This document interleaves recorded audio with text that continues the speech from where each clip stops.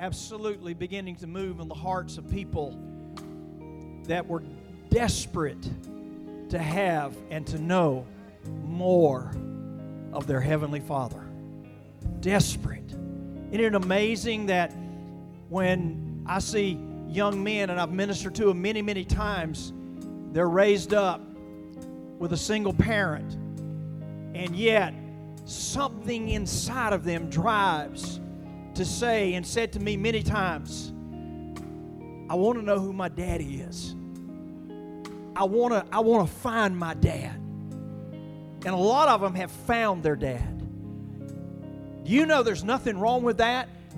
Because when you're born in this earth, as you grow up, there is inbred within you, in your spirit, man, I want to know my Father. I want to find my Father. Because when we're born as an orphan. But then He adopts us because He loves us so much. He paid the greatest price to come get us,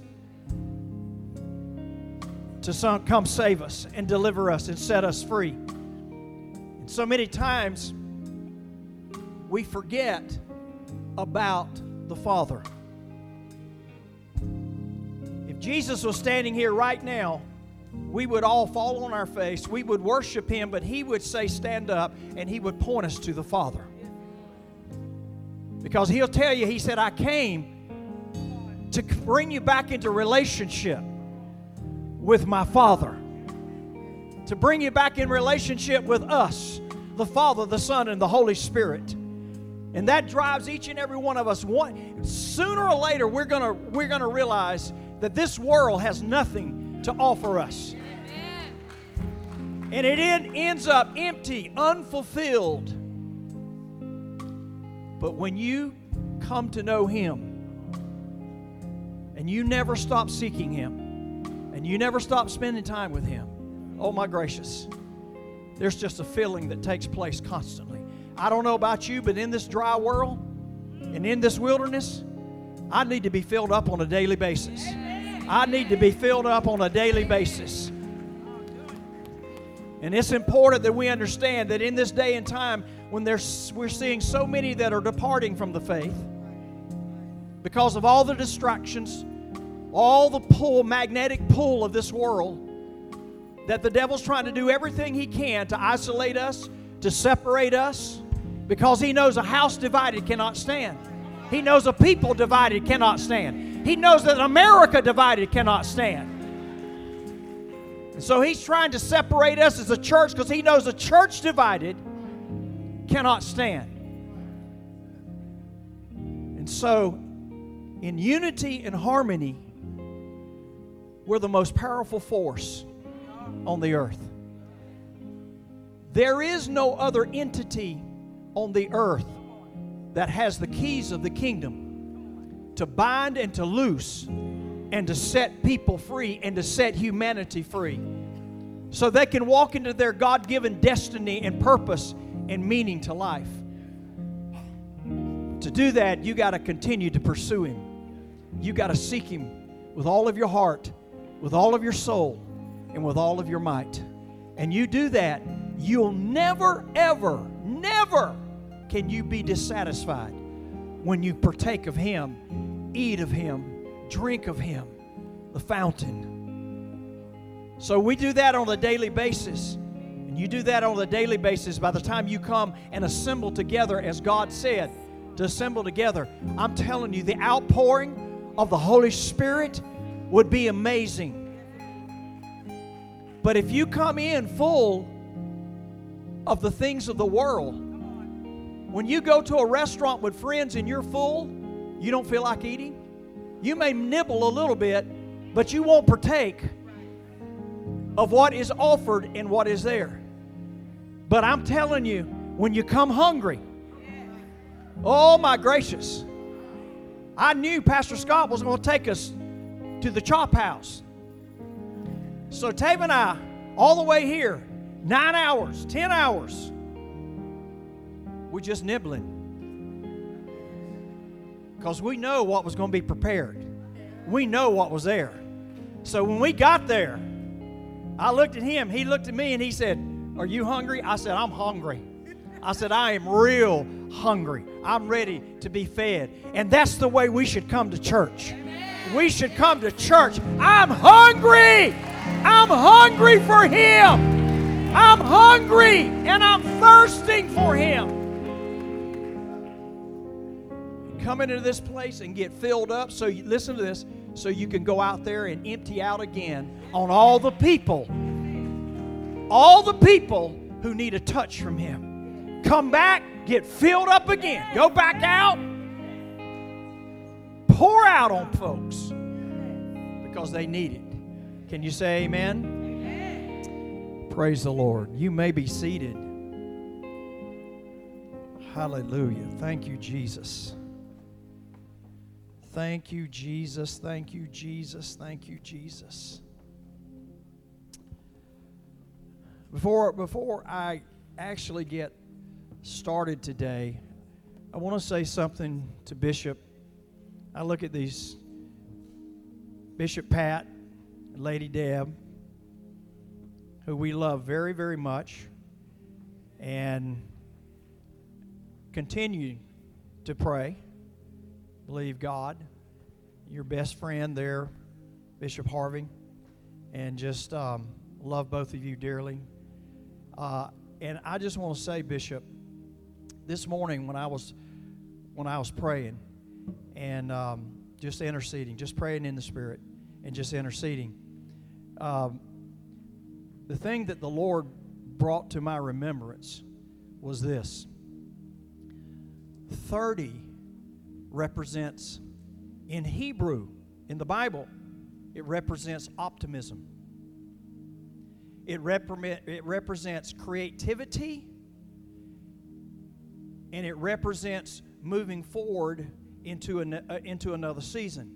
But it also represents a new beginning, a new experience that had not been there previously.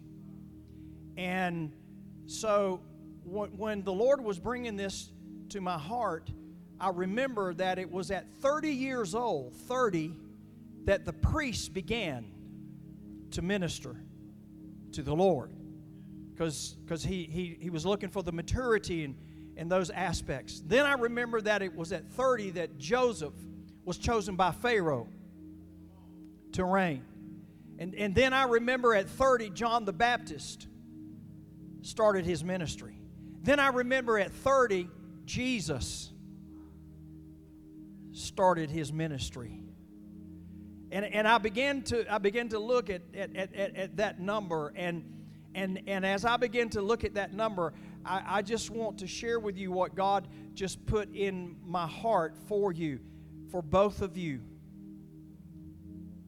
Start being optimistic and start seeing ahead of you, not what's behind you, not what has been, but start looking ahead, because this 30 represents a new season of ministry.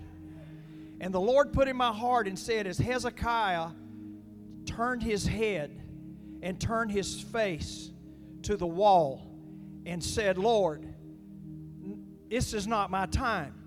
Lord, please, Lord, I've got more to do.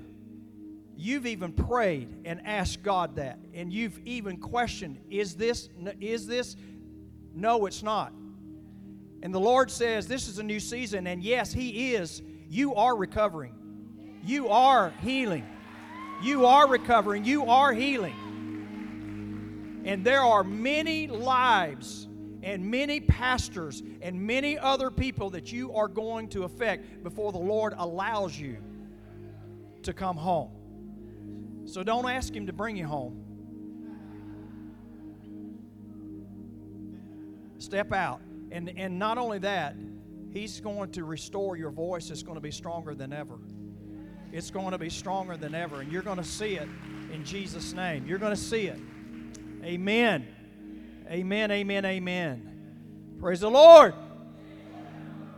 I know Pastor Scott has been teaching on hunger, and I just want to say to you that that is exactly where the Holy Spirit has the church today. I am hearing brand new songs from artists that are beginning to go back and sing, Jesus, you're the center of it all. Tave and I put on pulled up this morning on iTunes, and there was a brand new album out, and we turned it on this morning because we know this young man is a worshiper, and we turned it on. All he was talking about was hunger. All he was singing about was hunger. What I'm hearing internationally from pastors right now is there is a new hunger, a fresh hunger that is stirring in the hearts of God's people. And I believe that that hunger is bringing us into a place that we are seeking Him like never before, because in reality, it is preparing us for these last days that we are living in right now. And the Bible tells us that these last days will be the toughest days that has ever been seen. The Apostle Paul said that in 2 Timothy, the 3rd chapter. He said, in the last days it will be grievous, tough, hard times, difficult, violent times. And then he begins to list the reason why. He begins to list characteristics of human beings, and he begins to say this is why that it's going to be very tough and hard in the last days. And the first thing he says is that men will be lovers of themselves. Lovers of themselves. And then he comes down and he says that there will be people that are lovers of pleasure more than lovers of God. But they have a form of godliness. They show up at church. They have a form of godliness, but you know as well as I do, a mannequin is only a form. I mean, I've been in apartment stores and the mannequins look so real. I literally one time turned and asked this mannequin, I was embarrassed. I'm glad that nobody was around because I looked like a fool. But I literally turned to a mannequin and I said, sir,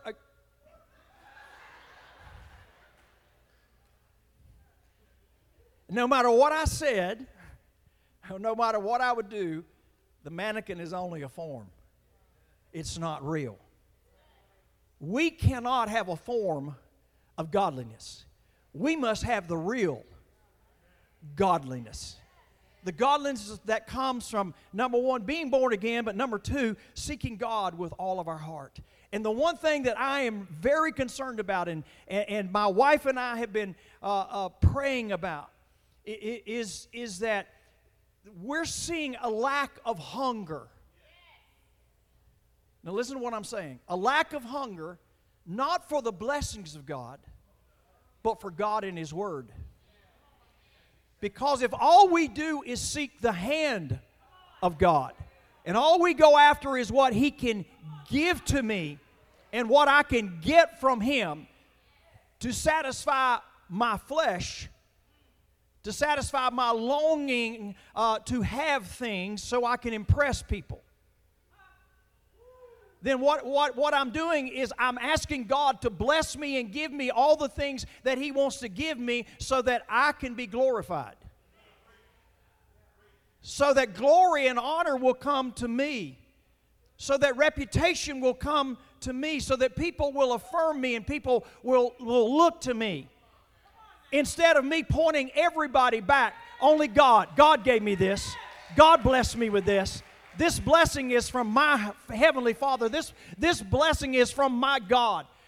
God turned this around. I didn't turn it around. God turned it around. God is the one who gave me this. I didn't earn this myself, even though I'm working, but God is the one who gave me the work.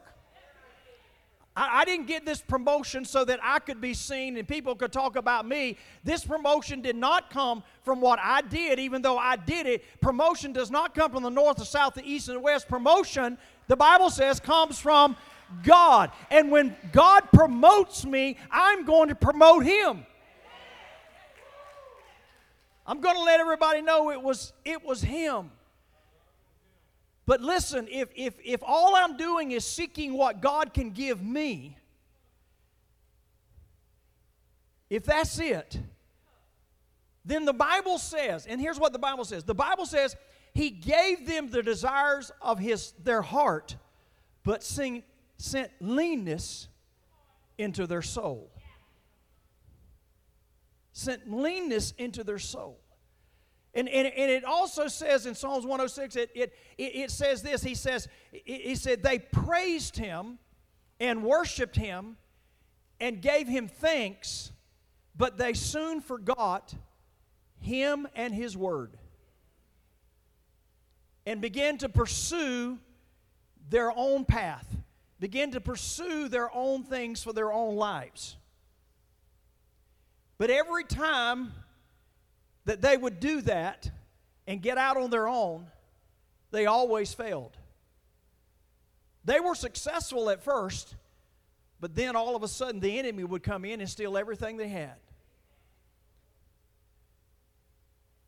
Everything we've got, everything in our lives has got to center around Him. 100%. And we cannot be ashamed in any way, shape, or form in this world today to be around people and not brag on our God. We cannot live for affirmation of people who really don't like you anyway.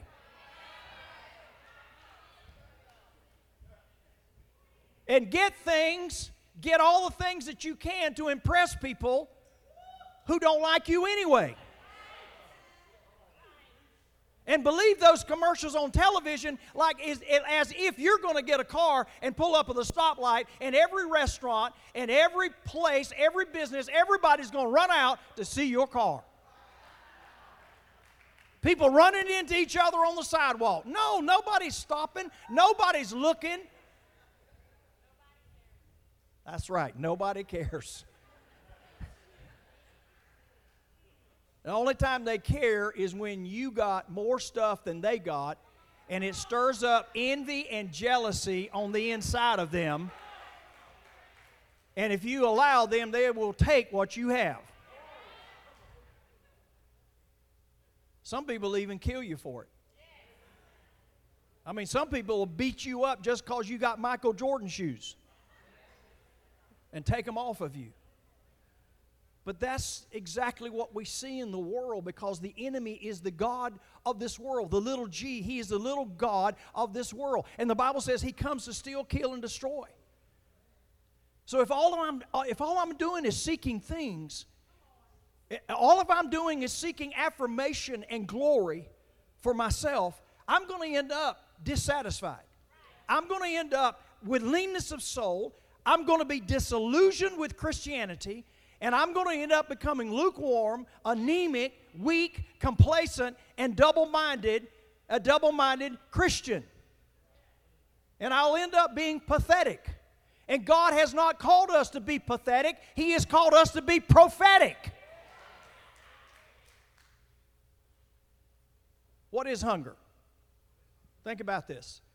This is the definition. The painful sensation or the state of weakness caused by the need of food, a strong, compelling desire or craving.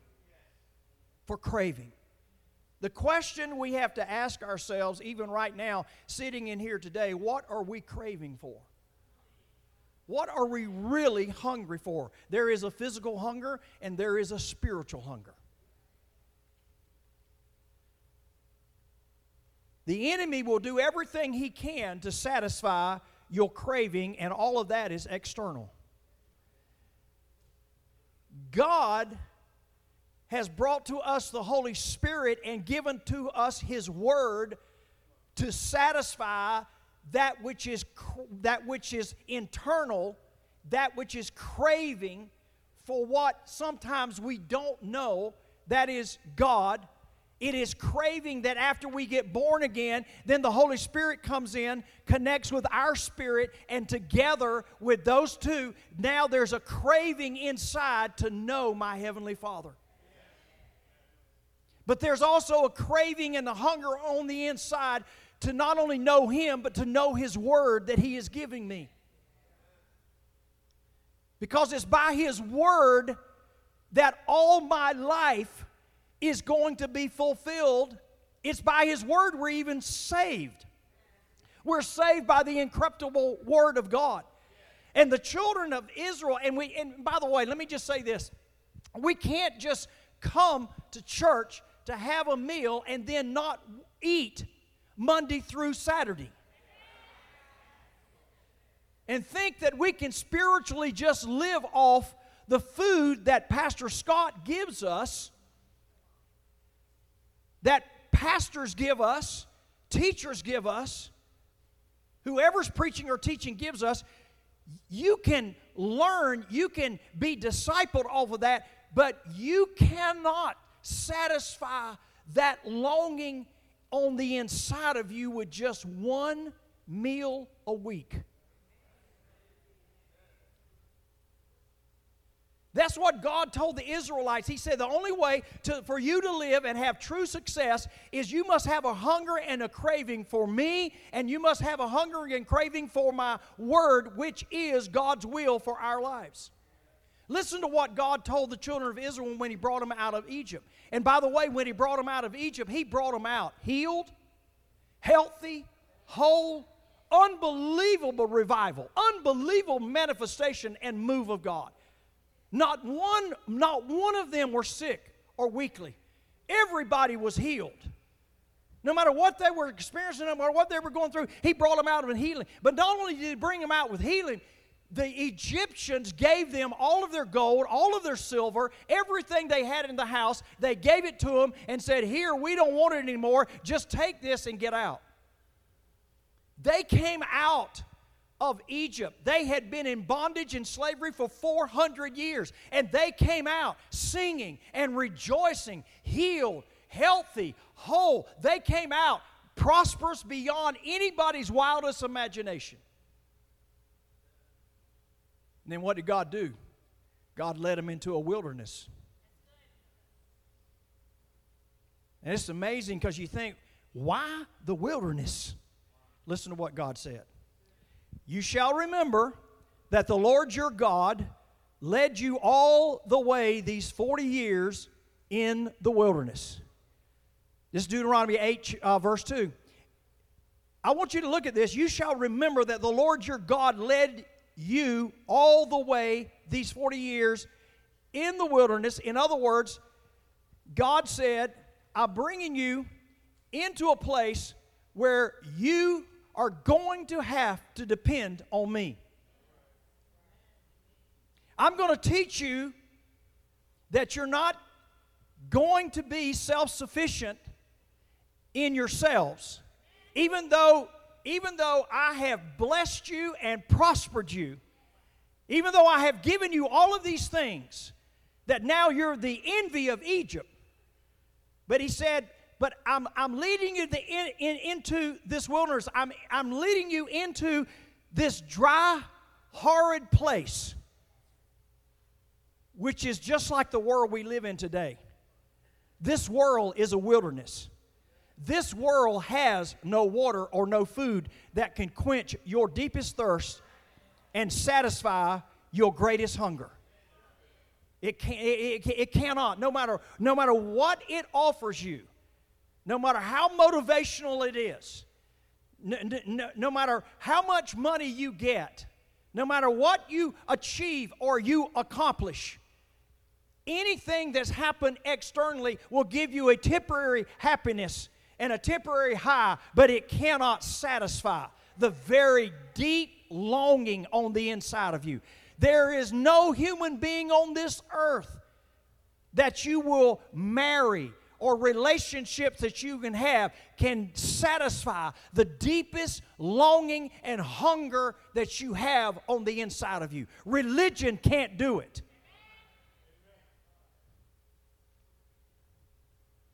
Only an intimate relationship with your God, with the God who created you. I'm not talking, there is no other God except the God of Abraham, Isaac, and Jacob. There is no other God.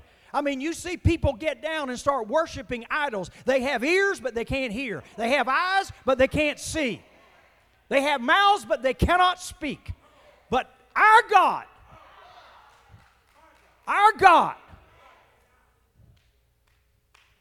He speaks, He leads, He guides, He directs, He provides, He heals, He delivers. That's my God. That's my God. And He's greater than anything and everyone in the whole world. And He personally chose each and every one of us. Oh my gracious. That's the reason I love the word adopted. Because when you adopt someone, you walk into a place and you walk and you start looking, and as you're looking, all of a sudden, something happens in here and you look and say, that one right there. Oh, that one right there. That one. And I'm telling you, God walked into your life and said, that one right there, that one right there, that one right there, that one right there, that one right there. I love it because He said, go get them, Holy Spirit. Go get them. Go get them. He said, you shall remember the Lord your God who led you. Remember. Remember when you got saved? Remember how He started leading you? Remember the mistakes that you made? But He still led you. He still forgave you. He's still there. You may have failed many times, but you're not a failure. My identity is not in this world. My identity is in the God who saved me and delivered me and set me free. Why? Because He is love. He is unconditional love. Nobody can love me unconditionally except the one who is love. Nobody can love you like Him. But when you receive that love and you allow Him to love you and you start operating out of that love, then you can love others just like He loves you. But you can't love others the way you want to love them without Him. Without to know Him intimately and to know Him personally. And it's not just the day that you got saved. Oh yeah, I got saved 40 years ago. Glory to God. But my question is, in that 40 years, how much more do you know Him? Because He desires to walk with you and to talk with you on a daily basis. That's what He did in the Garden of Eden. He showed up every single day. And it was every single day that He showed up that Adam and Eve would have more of a revelation, deeper. They would go deeper and deeper, and God would reveal more and more of Himself to them. When we get to heaven, we're going to have eternity, and we won't even just touch knowing who He is. But it's going to be unbelievable. And we've got all eternity with no devil. Praise God. No devil. No taxes. I should have got a bigger amen than that. Listen to this. No tears, no sickness, no disease, no infirmity, no death. To be with Him, to know Him, and to be with one another for eternity. And He's doing everything He can to get us to get it right here. That's the reason Jesus said, pray, your will be done on earth as it is in heaven. In other words, when Jesus was teaching the disciples to pray, your will be done, that indicated the will had not been done. He didn't say your will already been done. He said your will be done. In other words, He was saying you are going to carry out His will on this earth, which is amazing to me. So God said, you shall remember the Lord your God who led you all these ways 40 years in the wilderness to humble you and to test you and to know what was in your heart, whether you would keep His commandments or not. And I was praying over that one day, and I just looked and I said, Lord, I said, to humble them. They'd been humbled for 400 years. So now why are you going to have to bring them into a place that you're going to humble them? He said, because of the way I brought them out.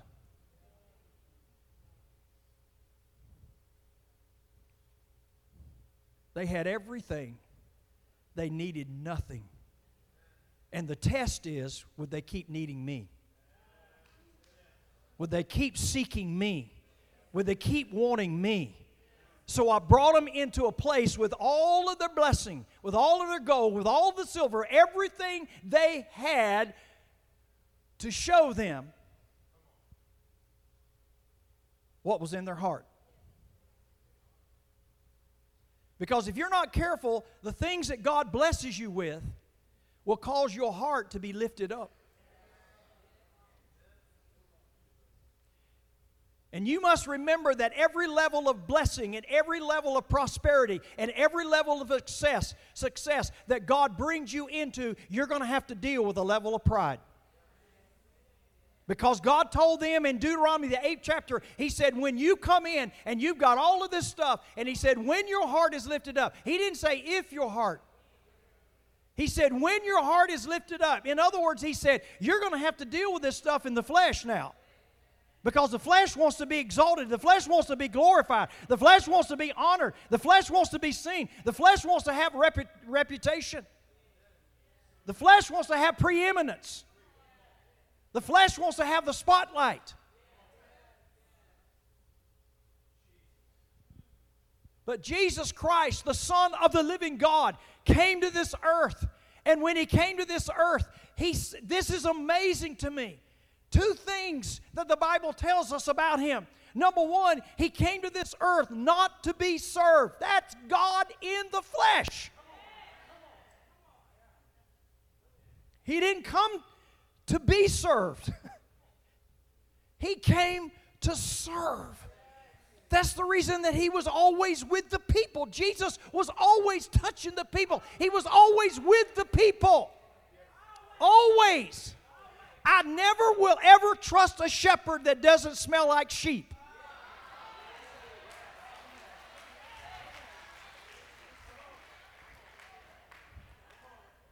And this man and woman, all of them right here just reek of sheep. I love it. I don't trust somebody teaching me that does not have wounds and scars and pains and grief. I don't trust somebody that's teaching me that's never been to a roadblock or an obstacle or never faced a mountain. Even Jesus Himself sitting at the right hand of God, resurrected, sitting at the right hand of God, still has His nail prints. Still has the place where the sword went in. And He's not ashamed of His wounds. Which means that He's not ashamed of His past. But He learned from it. He learned from it. He knows what it is to be hurt. He knows what it is to be slandered. He knows what it is to be talked about. He knows, listen, this is the man who raised everybody, just about it, that He was around from the dead except Joseph. Because most historians tell us that Joseph died. That's the reason it was only Mary. That Joseph died. And Jesus didn't raise Him from the dead. Why? Have you ever thought about that? Why would not Jesus raise His own dad from the dead? Because He's got to know what it is to lose a family member. He's got to know the hurt. He's got to know the pain. He has got to know the grief that it is to go through losing a family member. Or not. If not, He cannot empathize with me. He can only sympathize with me. But the Bible says He is touched with the feelings of my infirmities because He's been through it all.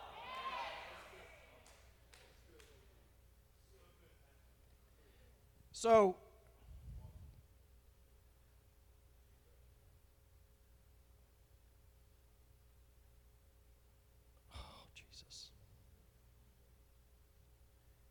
He wants us to come back to our first love. He wants us to understand that He can bless us. He can prosper us. And He loves to do that because the Bible says He enjoys, He loves the prosperity of His servants. Poverty, many of you know this, but poverty in Deuteronomy 28 is a curse of the law. It's a curse. And Jesus came in Galatians, the 3rd chapter, to deliver us from the curse. God brought them into the wilderness to say, your gold and your silver and all that you have that you got cannot buy you what you need out here. It can't supply. It can't give you what you're going to need out here. He said, because I'm preparing you to go into a land, and we know it's a land of milk and honey. And don't say that the promised land is like heaven, because it's not. And the reason it's not because giants are in the promised land. There ain't no giants in heaven. He was preparing them to come into what we understand and know is this whole world situation. And He knew that they were going to face giants. He knew that they were going to be influenced by the nations and tempted to not trust God, but to be tempted to come over and to indulge and engage in their activities. And He knew that it was going to be like all the places that He was going to send them, because they were at that time living in sin, that sin was going to pull them over into a place that they wanted what they have instead of what God had for them. And we're still in this world today that is like a magnet that does everything it can. Social media, technology, all the things that it does to pull us into a position and a place where we're hungering more for that than we are the things of God. And why? Because the devil can paint a picture and put entertainment out there that literally will stir our flesh up. And our eyes will look at it, and we will be overwhelmed with it. And we look at it and go, wow, that's amazing, that's great. And we can just be easily lured into exactly what the enemy wants for us. And it can look so beautiful and look so good, and nothing has changed since the Garden of Eden. That's exactly the way the enemy operates. He operates by the flesh. He operates outwardly to get inwardly. God works inwardly so we can manifest and help people outwardly. That's what He desires.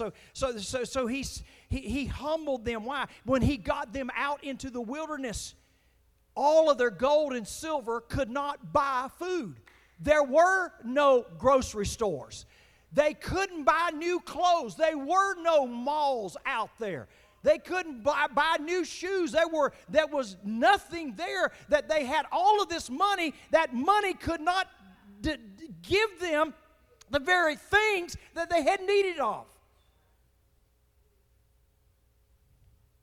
That's the reason that Jesus comes along and says, what profits a man if he gains the whole world but loses his soul? In other words, if my hunger, my thirst, and my pursuit are the things of this world, I could very easily end up losing my very soul. Does God want you to prosper? Does God want you blessed? Does God want you to pay your bills? Yes. You know why He wants you to do that? You know why He wants to bless you and prosper you? Because those who are under the curse of poverty and cannot make their they can't make their ends meet. They can't pay their bills. They can't do those things. God wants to show them that if you serve me, look at my servant. Look at my child. Look at my child. Look at the one who is serving me, the one is putting me first place, the one that is praying and believing my word on a daily basis. Look what I am doing in their life. And I'll do the same thing for you. Just give me your life and serve me, and I will take care of you. But see, that's the whole world system that we look at, and we pursue the American dream. And thank God we live in a place that we can dream and we can believe and we can see great things happen. But if you have the American dream without God, it becomes the American nightmare.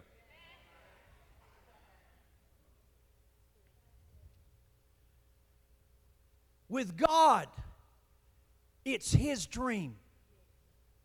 Because every nation that serves Him, every nation that looks to Him, every nation that keeps their focus and their eyes upon Him, He will bless. He will bless. But the moment we get away from Him, the moment we don't want to have anything to do with Him, the moment we want to kick Him out of school, the moment we want to kick Him out of everything, is the moment He says, okay, then you handle the enemies that are coming against you on your own.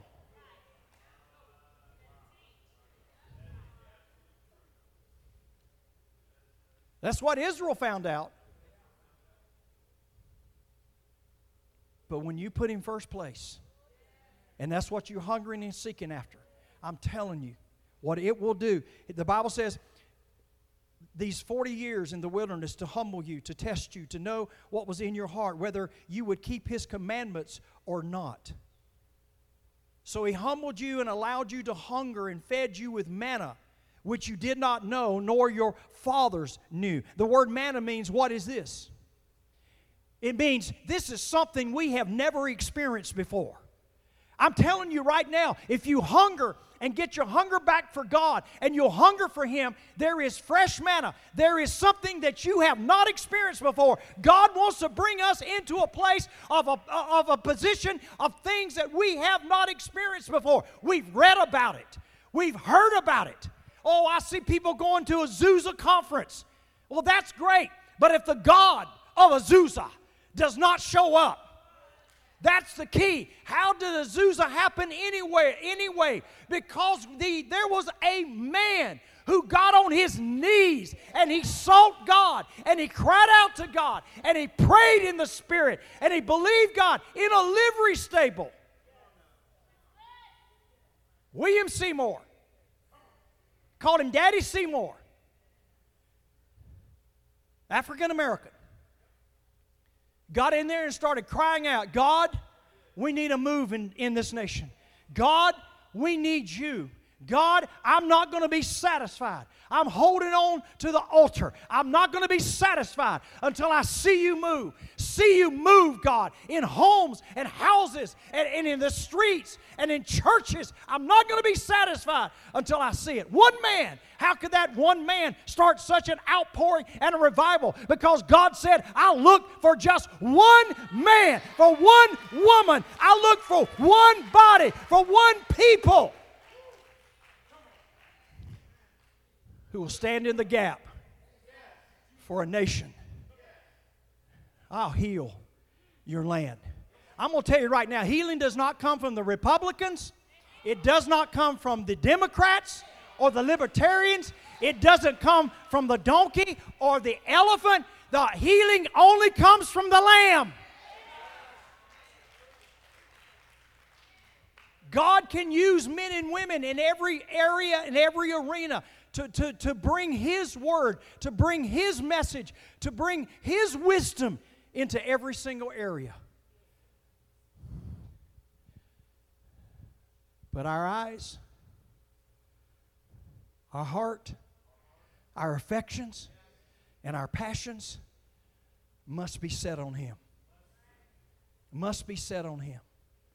Are we ashamed in our workplace? Not that you jump up on your desk and start preaching. You'll be escorted out. It's not your preaching. It's your lifestyle. It's your life. Living in truth. Living in the Word. Living and saying, what does God say? What does God want me to do? What is His will for me right now? And to do that, you got to take time to sit at His feet. Well, I'm so busy, Pastor. You just don't understand. I'm so busy. I don't have time for this and I don't have time for that. You have time for Facebook. You have time for Instagram. You have time to sit and text somebody for 30. Girl, you know what that sucker said to me the other night. You got time to look up your GIFs to post. And it's amazing, if you go check your phone out where it tells you how much time you have spent on all the things that you spent, and then tell me I don't have time for God. Yes, you do. Yes, you do. Even if it was 10 minutes or 5 minutes. Just the start of the morning.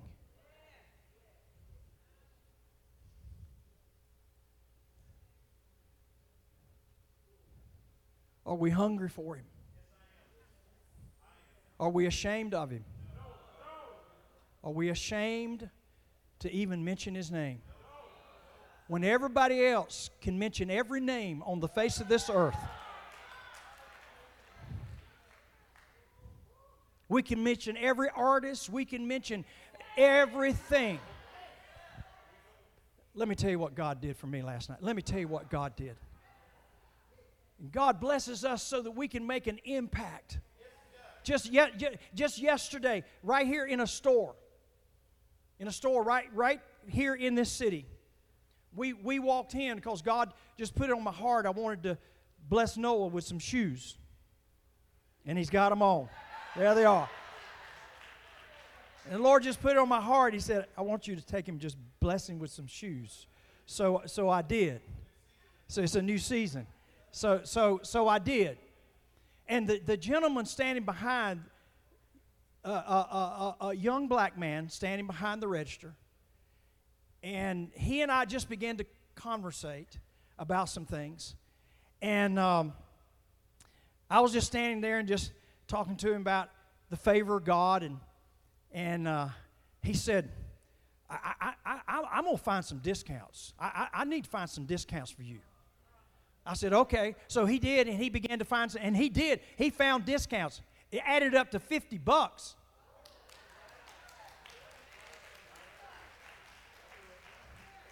That's called the favor of God.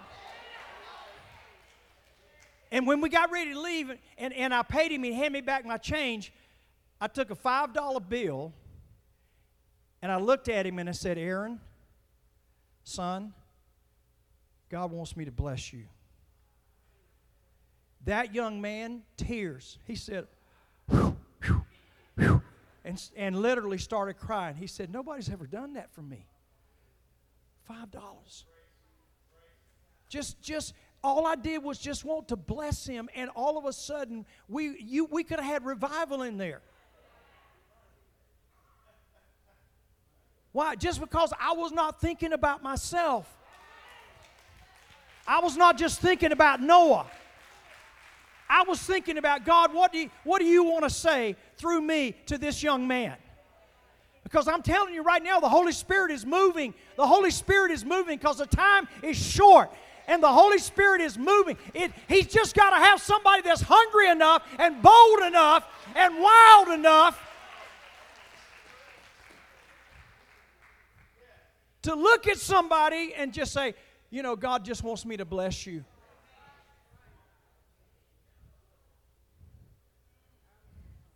And look at him and say, you know, God's blessed me and I want to bless you. And I can tell you how to get that blessing. He said that he might know, that you might know, that man does not live by bread alone,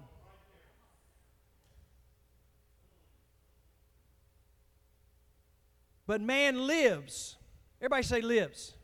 By every word. Every word. Not just part and partial. Every word that proceeds from the mouth of the Lord. And listen to this. The word lives there means to have life, to remain alive, to sustain life, to live prosperly, to live forever, to be quickened, be alive, be restored to life or health.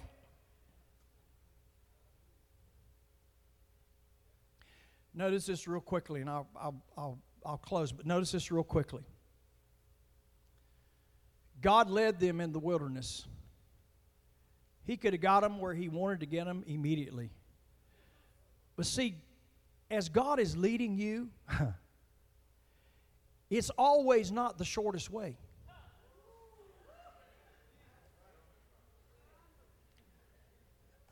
Sometimes we want to go to A to B, and God says, no, we're going from A to Z.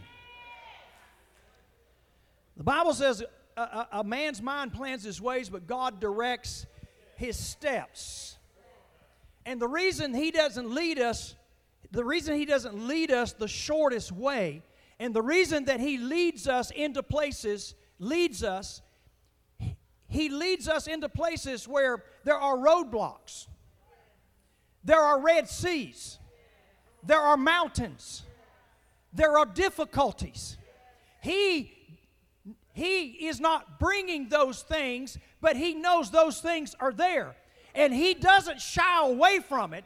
He doesn't lead you around it. He leads you right up to it so you can face it and so you can look at it and say, my God is greater than what you are showing me right now. My God is more powerful than this mountain. My God is more powerful than this Red Sea.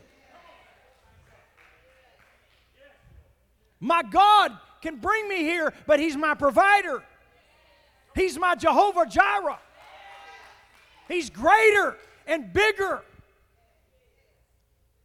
And the reason that He will bring us into a place that it takes a while for us to get where we want to get, even though we look at what other people have and say, I want that right now. God says, no, I'm not going to bring you the shortest way. No, I'm going to bring you because there's people that I'm going to bring across your path. They've got to know how to climb the mountain. They've got to know how to get through this wilderness. They've got to know, because there's so many in the wilderness, they've got to know and understand you've been there. You've been there, and you've come out of it. He must prepare us along the way so that our successes do not produce a pride that will destroy us in the future.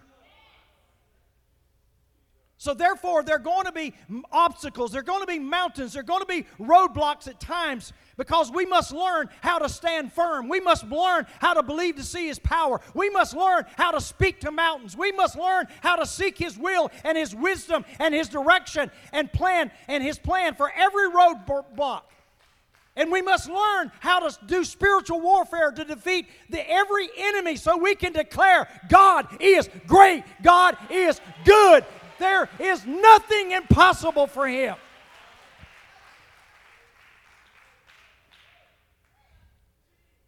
So God took care of them in the wilderness so they would be totally dependent upon Him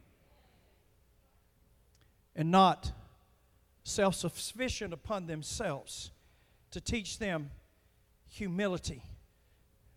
Real quickly, Jesus Christ. The Bible says, listen to this. When I see so many people seeking reputation today, I see young pastors reading these magazines that said, here's the 100 fastest growing churches in America.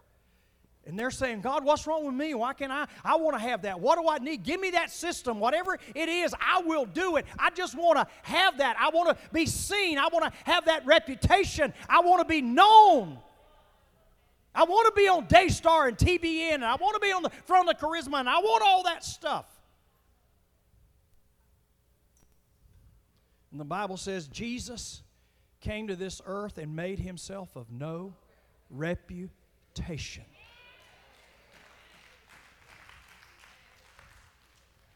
Would y'all like me real quickly to share with you how you get reputation that God would give you? That God will give you reputation? Because I don't want reputation on my own. I want God to give me reputation. Here's how. The Bible says in Philippians, the 2nd chapter, He made Himself of no reputation, and He humbled Himself. He humbled Himself. He humbled Himself and became obedient even to the point of death on the cross. Humility, and not a false humility. Humility is simply this: God gave me everything. God bless me. God bless me. It's Him. God bless me. Brother, how did you get this? How did you... God did this. God did this.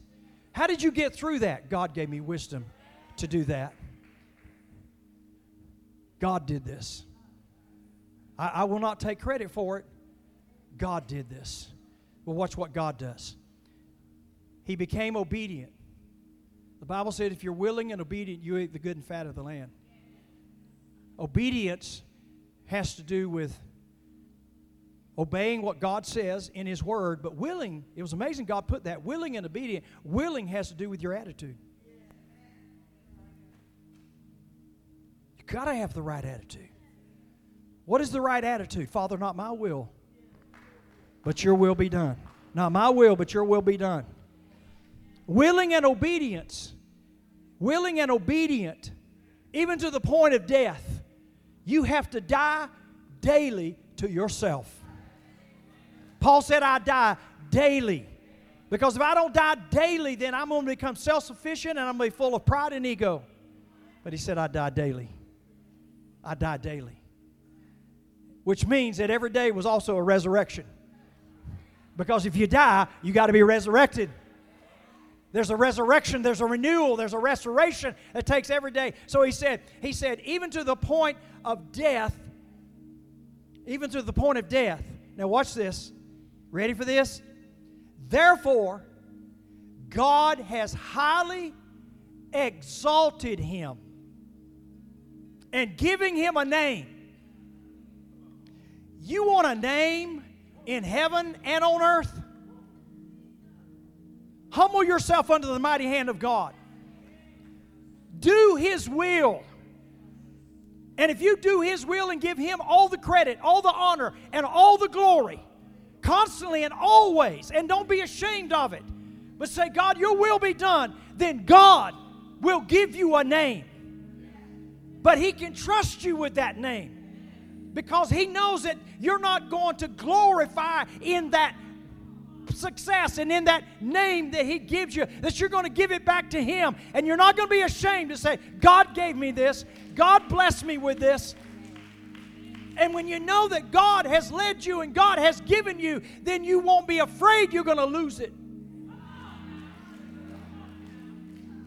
And you won't hide it and hold on to it like they did with the manna, wondering, I might not have enough tomorrow. One of the greatest curses in our life is to worry and have anxiety that when God gives me something, I better hold on to it. I got to hold back. I can't give all of this. I can't do this because what about tomorrow? God said, I got your tomorrow. I got all your tomorrows. Give me this day my daily bread.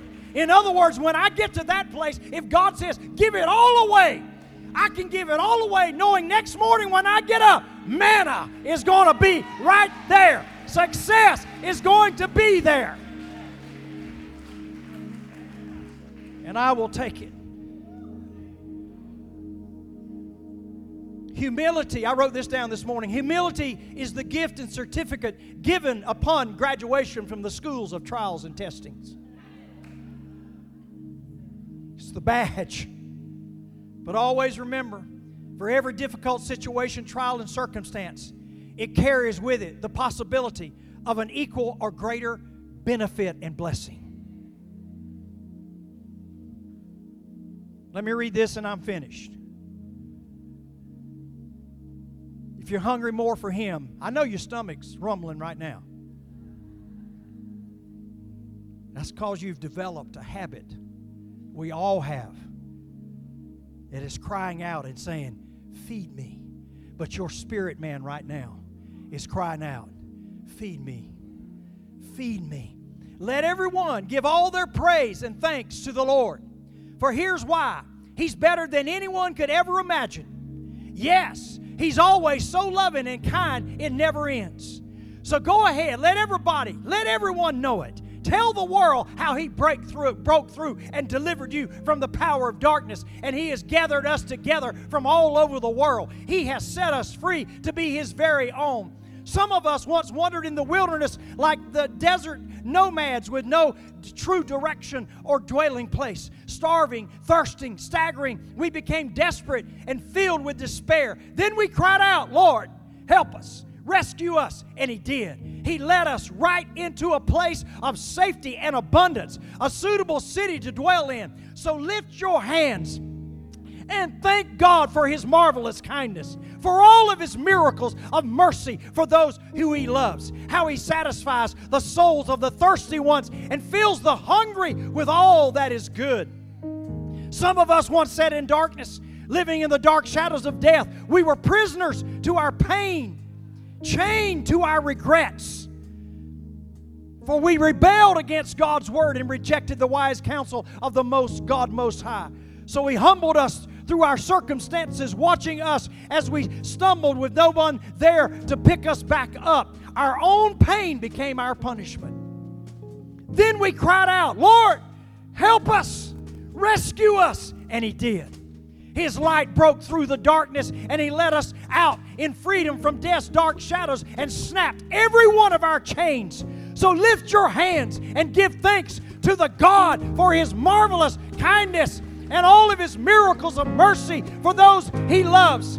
For He smashed through the heavy prison doors, shattered the steel bars that held us back just to set us free.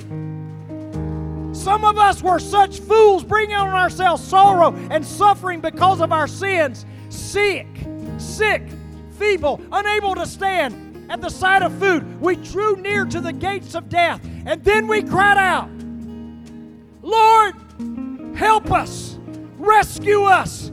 And He did. And God spoke the words, be healed. And they were healed and delivered from death's door. So lift your hands and give thanks to God for His marvelous kindness, for His miracles of mercy for those He loves. Bring your praise and an offering and your thanks as a sacrifice.